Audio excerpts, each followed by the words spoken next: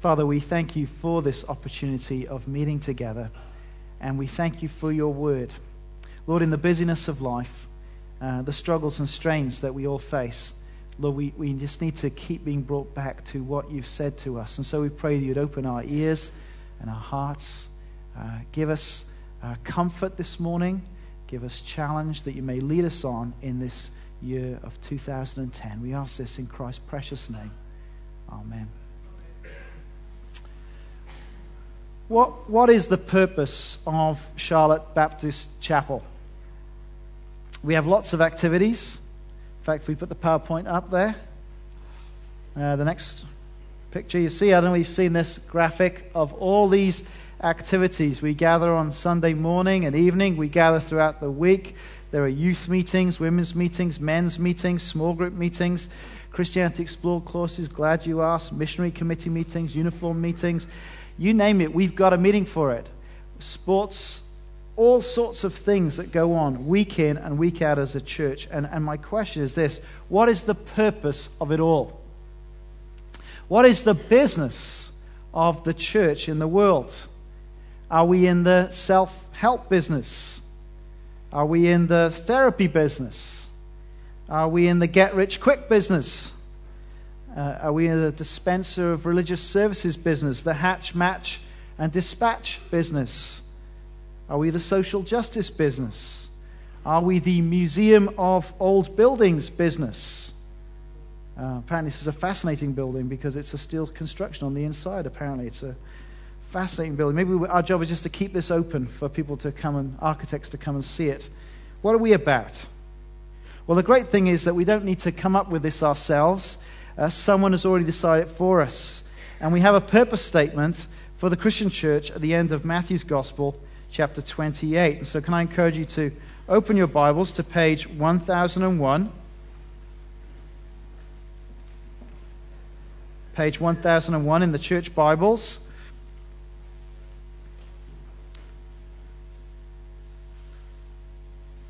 Matthew's Gospel, chapter 28. And we'll read from verse 16. And I think we will see that we are called to be in the discipleship business. So just check with me, will you, as I read Matthew chapter 28. Then the 11 disciples went to Galilee, to the mountain where Jesus had told them to go. When they saw him, they worshipped him, but some doubted. Then Jesus came to them and said, "All authority in heaven and on earth has been given to me. Therefore, go and make disciples of all nations, baptizing them in the name of the Father and of the Son and of the Holy Spirit, and teaching them to obey everything that I have commanded you. And surely I am with you always, to the very end of the age." There are lots of statements there in verse 19 and 20, lots of apparent commands, but there's actually only one command, and it's there. It's quite clear in the original language. It's there in verse 19. It is to make disciples. That's the main command here. And the other statements all fit around that one command, to make disciples. As you go, make disciples. Make disciples of all nations. Make disciples by baptizing them in the name of the Father and of the Son and of the Holy Spirit. Make disciples by teaching them to obey everything I have commanded you. Here is the final command of Jesus to his disciples in Matthew's Gospel. Make disciples of all nations. Now my guess is that if you've been a Christian for many years, this is not new news to you. And it's tempting just to switch off. There is a peculiar type of person that always wants to discover some deeper truth, when in fact our greatest need often is simply to get on with obeying what we already know. Are our lives shaped by this Great Commission, the King's Commission? Is that what we think church is about? Indeed, is this what we think our lives are all about? And I've picked these verses as our motto verses for 2010 because I fear there's a danger in a large historic church like Charlotte that we forget our purpose. Things can just keep rolling on because, well, we've done them for so long, and we can almost forget why on earth we do them. And instead we just focus on programs and committee meetings and we're busy, but we forget why on earth we ever started this busyness anyway. In fact, it's so tiring just to run meetings that in our tiredness we can neglect to just ask the question, are we fulfilling this calling to make disciples of all nations? And that's what I want this text to do for us in our lives and for us as a church, that it would be reforming us and challenging us and shaping us for this year of 2010. And last year I suggested there were 3 little hook words to help us think about what we're about: reach, build, send. And I want to try and show you some justification of how the Great Commission links to those words today as well.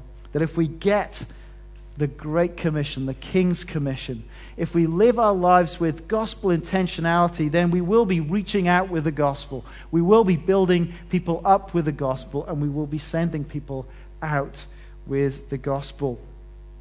So notice with me that this is at the end of Matthew's account of the Lord Jesus. Now, this is stunning insight. You have to go to theological college to get this sort of insight. But notice with me, it's the end of Matthew's account. Matthew was one of the eyewitnesses of the life of Jesus, a former tax collector in the first century. And he wrote an historical account of this man from Nazareth.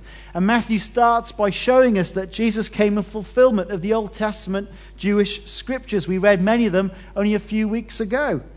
And then he gives an account of the birth of Jesus and then the remarkable life of Jesus, his ability to heal diseases, to do incredible miracles. He records his authoritative teaching. And then he tells us about the death of Jesus, his crucifixion. And then incredibly, after his burial, his resurrection from the death. And that's the news he wanted to communicate to us. Now, I don't know whether you've noticed this, but as you watch the news, as you watch the TV, maybe Sky News or BBC, they first of all tell you what has happened, and then they turn to some news analysts, don't they? And they say, well, what does this event mean? We're running out of salt. What does this mean? Well, we won't be able to salt the road so much. It's going to be very slippy. Oh, that's great analysis. Thank you for that.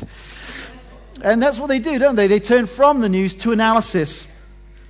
How should we respond to this news? Where can we go and get help? What's the significance? Well, I think that's exactly what Matthew is doing as he records these final words of Jesus upon the earth. And if you like 3-point sermons, I've got 3 points this morning. Firstly, the great authority of Jesus in verse 18. The great authority of Jesus. Secondly, the great commission of Jesus in verse 19. And thirdly, the great promise of Jesus in verse 20. So what's the significance of the life, the death, the resurrection, the ascension of Jesus? Well, there it is in verse 18. He has great authority. Then Jesus came to them and said, all authority in heaven and on earth has been given to me. What an extraordinary statement. What a thing to claim. The general election campaign seems to have started, although it's not officially started, but we're well on our way, it seems. And even though we're a small and not that significant island these days in the world, yet it is quite a big deal. Who we, as a British electorate, are going to decide will have the authority to form a government, who will have the authority to be the Prime Minister and lead this nation forward for the next sort of 4 to 5 years. Well, look at the claim of authority here. It's far greater, isn't it? It's not just the mandate over the British Isles. All authority in heaven and on earth has been given to me, Jesus says. What an extraordinary claim. 30 times in Matthew's Gospel, if you'd read from the beginning, you'd come across this phrase that Jesus refers to himself as the Son of Man. And by the time we get to these verses in Matthew, it's clear that he's identifying himself as the one spoken of in Daniel chapter 7. So why don't you keep your finger in Matthew 28 and turn back to Daniel chapter 7. That's page 892. Page 892.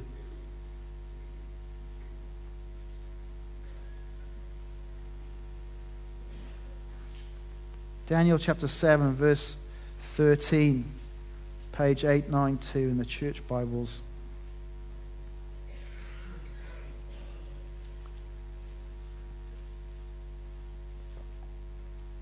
In my vision at night I looked, and there before me was one like a son of man, coming with the clouds of heaven. He approached the Ancient of Days, a name for God. He approached the Ancient of Days and was led into his presence. He was given authority, glory, and sovereign power. All peoples, nations, and men of every language worshipped him. His dominion is an everlasting dominion that will not pass away, and his kingdom is one that will never be destroyed.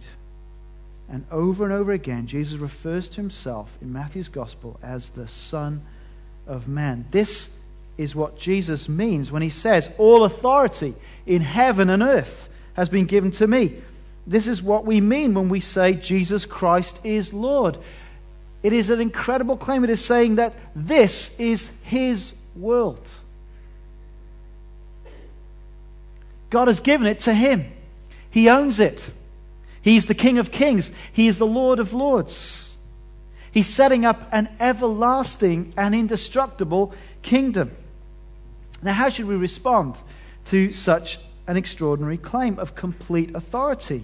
Well, if what Jesus says is true, then the only sane response is to recognize his rightful rule over our lives. We need to repent of ignoring Jesus. We need to repent of the ways that we've been rebelling against his authority, and we need to turn from our self-rule and receive his forgiveness and submit our lives under him, shouldn't we? All authority in heaven and earth has been given to me. Because there's a day coming when both the living and the dead will be raised before him as judge to give account for their lives.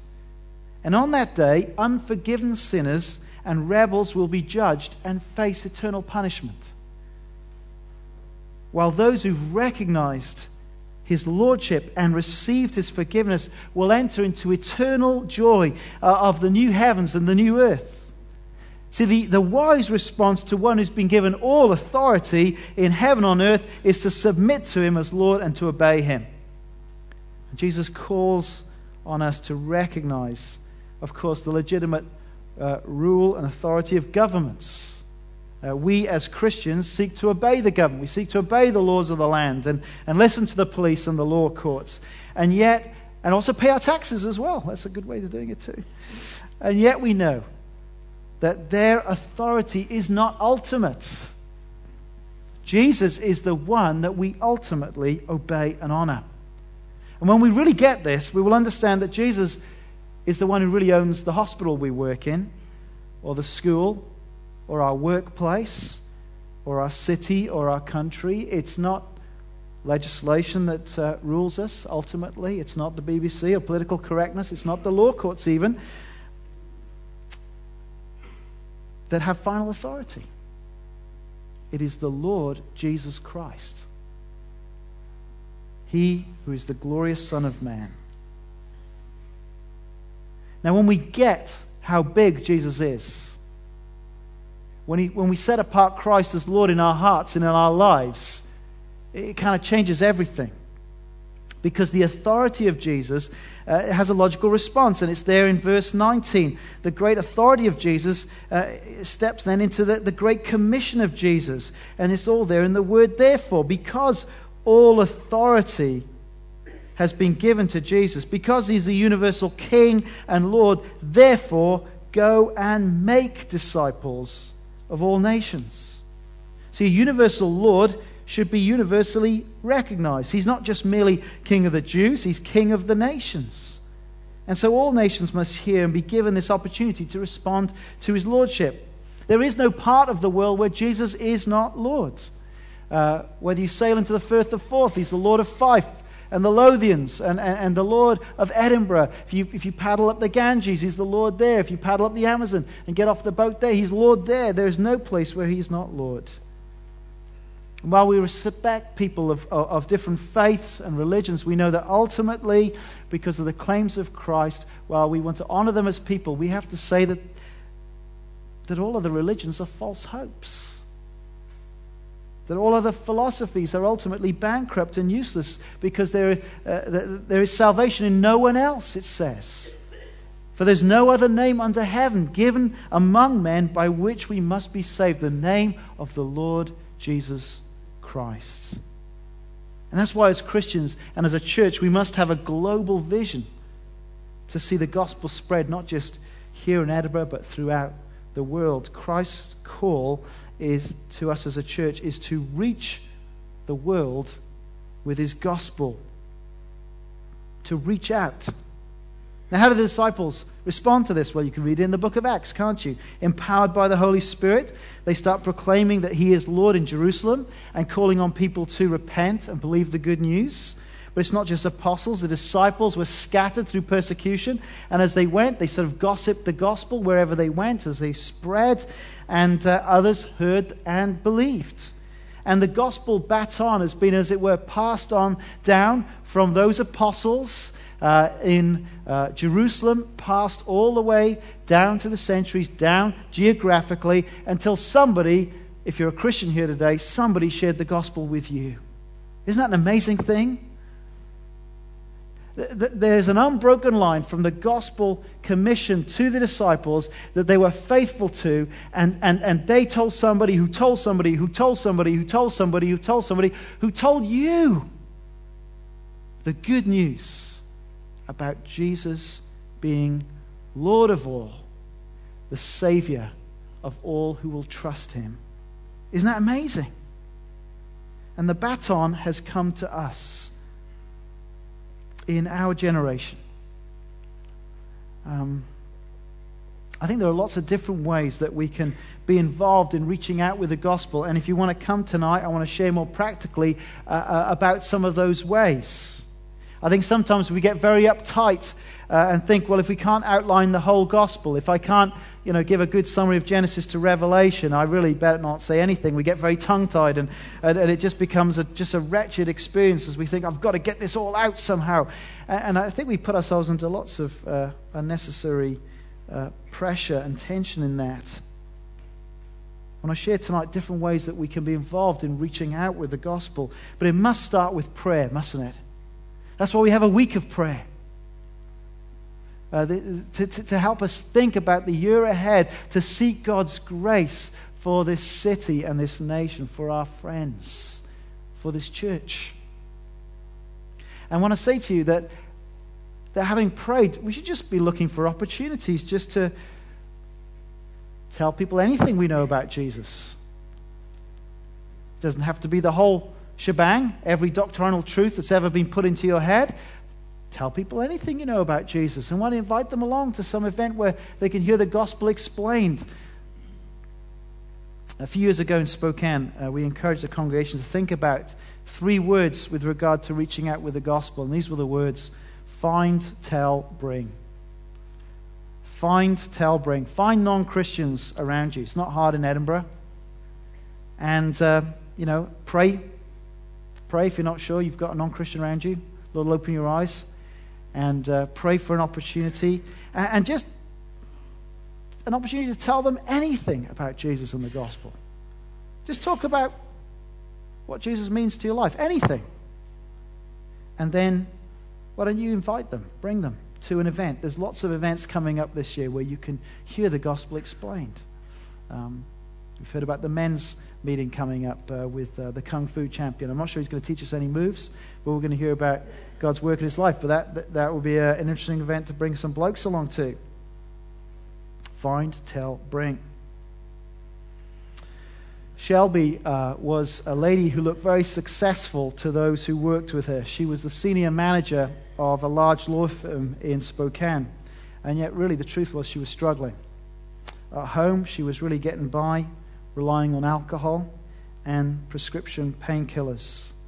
She'd ran up huge debts on her credit cards as she tried retail therapy just to make her life feel better, but nothing seemed to help. She tried New Age courses. She tried almost everything, but nothing seemed to help. And no one knew that at work. They just saw a very successful lady who was earning a 3-figure salary and looking as if life was great. Her boss, Sean, was the CEO of the law firm and a Christian, a member at Christ the Redeemer. And when we started a lunchtime Bible talk midweek, he started going around some of the cubicles around his law firm each Wednesday before the Bible lunchtime talk and say, hey, I'm off to hear a little Bible talk at lunchtime. Do you want to come with me? And he popped by Shelby's cubicle regularly, week by week. She kept coming up with more excuses why she couldn't do it. She eventually ran out of excuses. In exasperation, she said, okay, I'll come with you. She'd sort of have a lapsed Catholic background, no real faith. And she came along, and she had never heard anything like it. She opened the Bible for the first time in decades and read Mark's Gospel, heard something about Jesus, and her attention was gripped. This was something like she'd never heard before. And she was invited to go on to Christianity Explored, and she came along to Christianity Explored, and after investigating, reading the scriptures, asking her questions, she came to put her faith and trust in the Lord Jesus Christ, and her life began to dramatically change. Because Sean just kept bugging her. Would you like to come to a Bible talk with her? Asked her over and over again, would you like to come? Found, tell, bring. She is so glad that Sean asked her. She's so glad. Now, we've got some great courses for people who want to discover more about Jesus. We've got the Glad You Asked thing happening. We've got Christianity Explored. As I say, we've got this event with Tony Anthony. But, as we've run the courses over the years, the numbers are quite low. It's great for those who come. Now, why is that? Is it that we've lost our urgency to find people, tell them something about Jesus, and bring them along? Are we just too busy as a church to have real friendships and relationships with non-Christian people? I certainly feel that's the case for me. I've struggled to make connections. I just feel as I'm very busy being the pastor of this church. I've got to try and work out how to do something about that.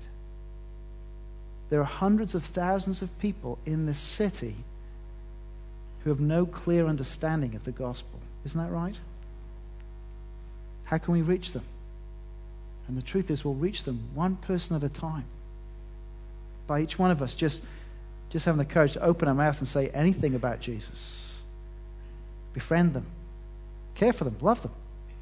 Maybe in time invite them to something. They may hear the good news about Jesus. We kind of know the Great Commission, but the challenge is we get stuck somewhere, don't we? Notice with me, the Great Commission is not just about evangelism. Verse 19, he's not just commanding us to tell other people about the gospel. It's a command to disciple, isn't it? To make disciples. And there are two marks of discipleship that he gives you: baptism and obedience to the teachings of Jesus. So, how did the apostles work this out in their ministry? What did they do? Well, they formed Christian churches. First in Jerusalem, Acts chapter 2, verse 41 to 42 says this, that Peter preached the gospel to them, called them to repent and believe the good news. And it says this, so those who received his word were baptized. And there were added that day about 3,000 souls. And they devoted themselves to the apostles' teaching and fellowship, to the breaking of bread and the prayers. People didn't get saved and then live isolated lives. Christianity knows nothing about living vital faith in the Lord Jesus that's not linked with sort of active membership in a local church. And the beginning place is baptism there. It's the beginning of discipleship. If you're a Christian and you haven't been baptized, well, this is the first step of obedience to Christ. It's a mark of our allegiance to the one God who exists in three persons, the Father, the Son, and the Holy Spirit. And by being brought into a relationship with God, we're brought into profound unity with God's people. As it says in Ephesians, there is one body and one Spirit, just as you are called to the one hope that belongs to your call. One Lord, one faith, one baptism, one God and Father of all, who is over all and through all and in all. Baptism is the first step, isn't it? And then the second sign is in verse 20, obedience to Christ's teaching, all of it. Christ has communicated to his disciples what needs to be taught and to grow into maturity, and they are to teach that to others. And that's why we have a strong commitment to study God's Word together as a church, as we teach through God's Word Sunday by Sunday, as we get into small group Bible studies. It's important that we get hold of this book and its theology, because Christ calls us to discipleship that seeks to obey all that he's commanded. And really that's caught up in the second goal of building up with the gospel. We desire to be a church that builds each other up in the gospel. Christian growth is the mark of discipleship. Ongoingly, each one of us should be growing day by day, week in, week out, year in, year out, as we come and grapple with God's word and are shaped by it. And we need each other. Ephesians 4 makes that clear, doesn't it? We need to speak the truth of God's word to each other in love. And that's the way that we're going to grow up in every way into him who's the head, into Christ, from whom the whole body, joined and held together by every joint with which is equipped, when each part is working properly, makes the body grow so that it builds itself up in love. And I want to encourage you to think about, as you come to church, week in, week out, to pray as you come, Lord, how can I come and encourage someone today? Give me one person that I can encourage. One conversation that can help people to trust Jesus more, help pray with them about their concerns, help people to understand more about you. Is there one way, just a conversation I can have today? Or as we go to our fellowship groups, isn't that why we gather? To encourage and feed and edify one another.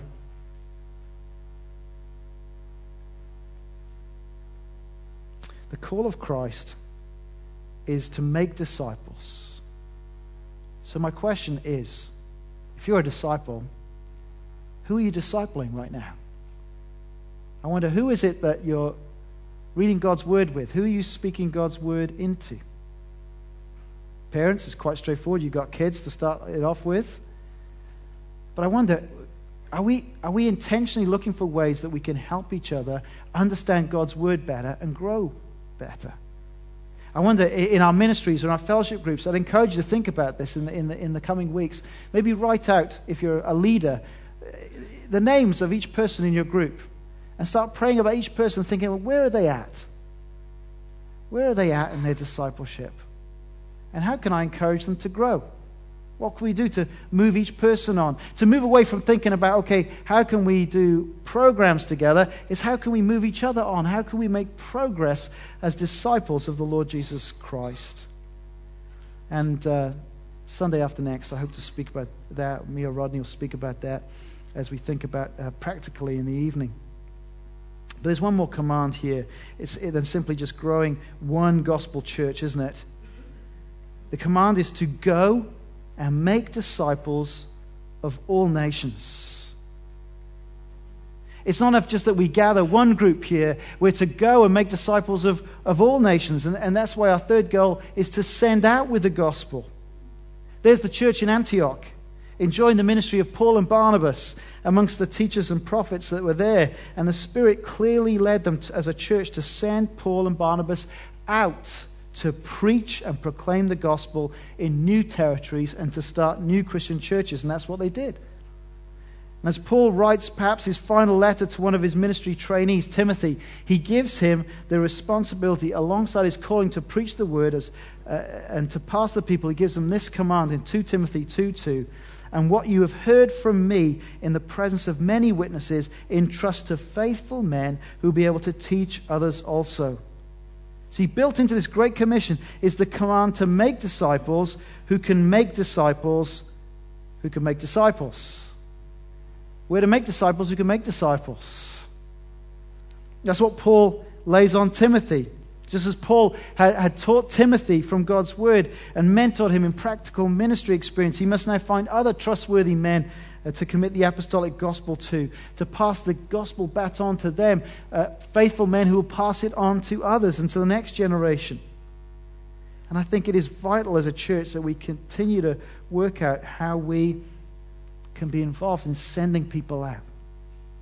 How can we equip and train so that others can go out? Actually, maybe you.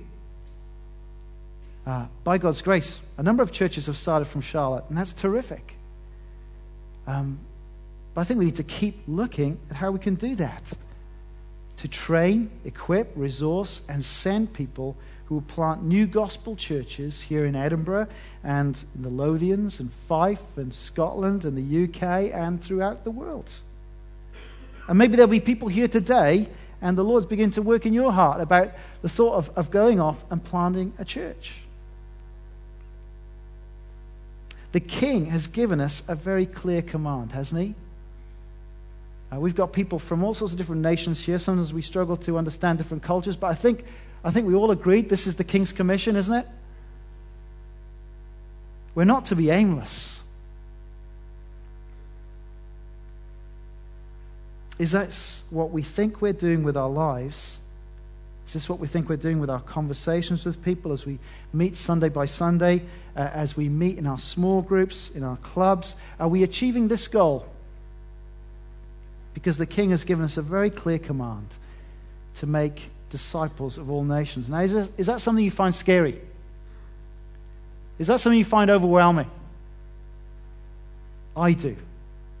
I find the thought of this church sometimes overwhelming, the number of people here. And then the needs. It's overwhelming. A scary prospect. And that's why it's so important to see in these verses this wonderful promise, the great promise of Jesus in verse 20. And surely I am with you always to the very end of the age. Matthew starts his gospel with this prophecy that the virgin shall conceive and bear a son, and they shall call his name Emmanuel, which means God with us. And by the end of the gospel, we discover that in Jesus Christ, this is the truth. As he says, behold, I am with you always to the end of the age. It's a wonderful promise, isn't it? It is as fresh and as real to us today as it was when Jesus first spoke it. Always to the very end of the age. Do you long for the presence of Christ in your life? Well, notice with me that it's given here in the context of the Great Commission. The truth is that the times I've felt most alive and close to Christ are when God gives me opportunities to share the gospel with people. When I'm involved in some way in helping someone to grow and mature in their faith, and together we reflect on the gospel. Those are often the times where I feel the sense of Christ's presence greatest. Isn't that true for you? But notice with me, the promise is not just simply reassurance of comfort. It is a promise to supply all that we need to fulfill the Great Commission. Once we finish Philippians, we're going to go on to the book of Exodus. And in the early chapters of Exodus, Moses is called by God at this bush that appears to be burning, but it's not burning. And do you remember God calls Moses to go for him to Egypt, to tell Pharaoh, let my people go. And what does Moses do? Well, he's just like us, isn't he? Just comes out with a series of excuses why he's definitely not the man for the job. Maybe you're feeling the same. Moses felt inadequate. He was quite sure that he'd be ineffective. And each time God's answer was the same. He would be with Moses. He would be all that Moses needed to fulfill the task. And that's the nature of this promise that Jesus makes to us today. Jesus comes to us today to tell us that all authority in heaven and on earth has been given to him.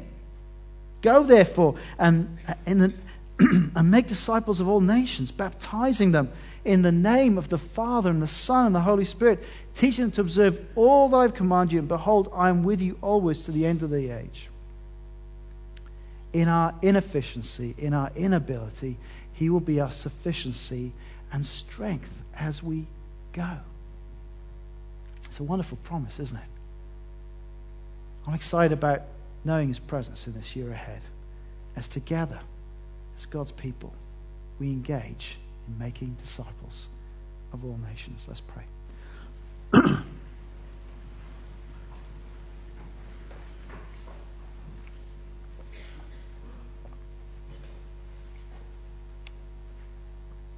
Father, we see this wonderful promise that you've made to us in your Son. And we thank you for the grace that you've given us to believe and trust the Lord Jesus. And we seek to claim this promise of your empowering presence through your Son in our lives and in our church for this year ahead. Father, we pray that we would seek you and that we would have great joy to see all that you will accomplish in and through us as your people. And we look to you in Christ's precious name. Amen.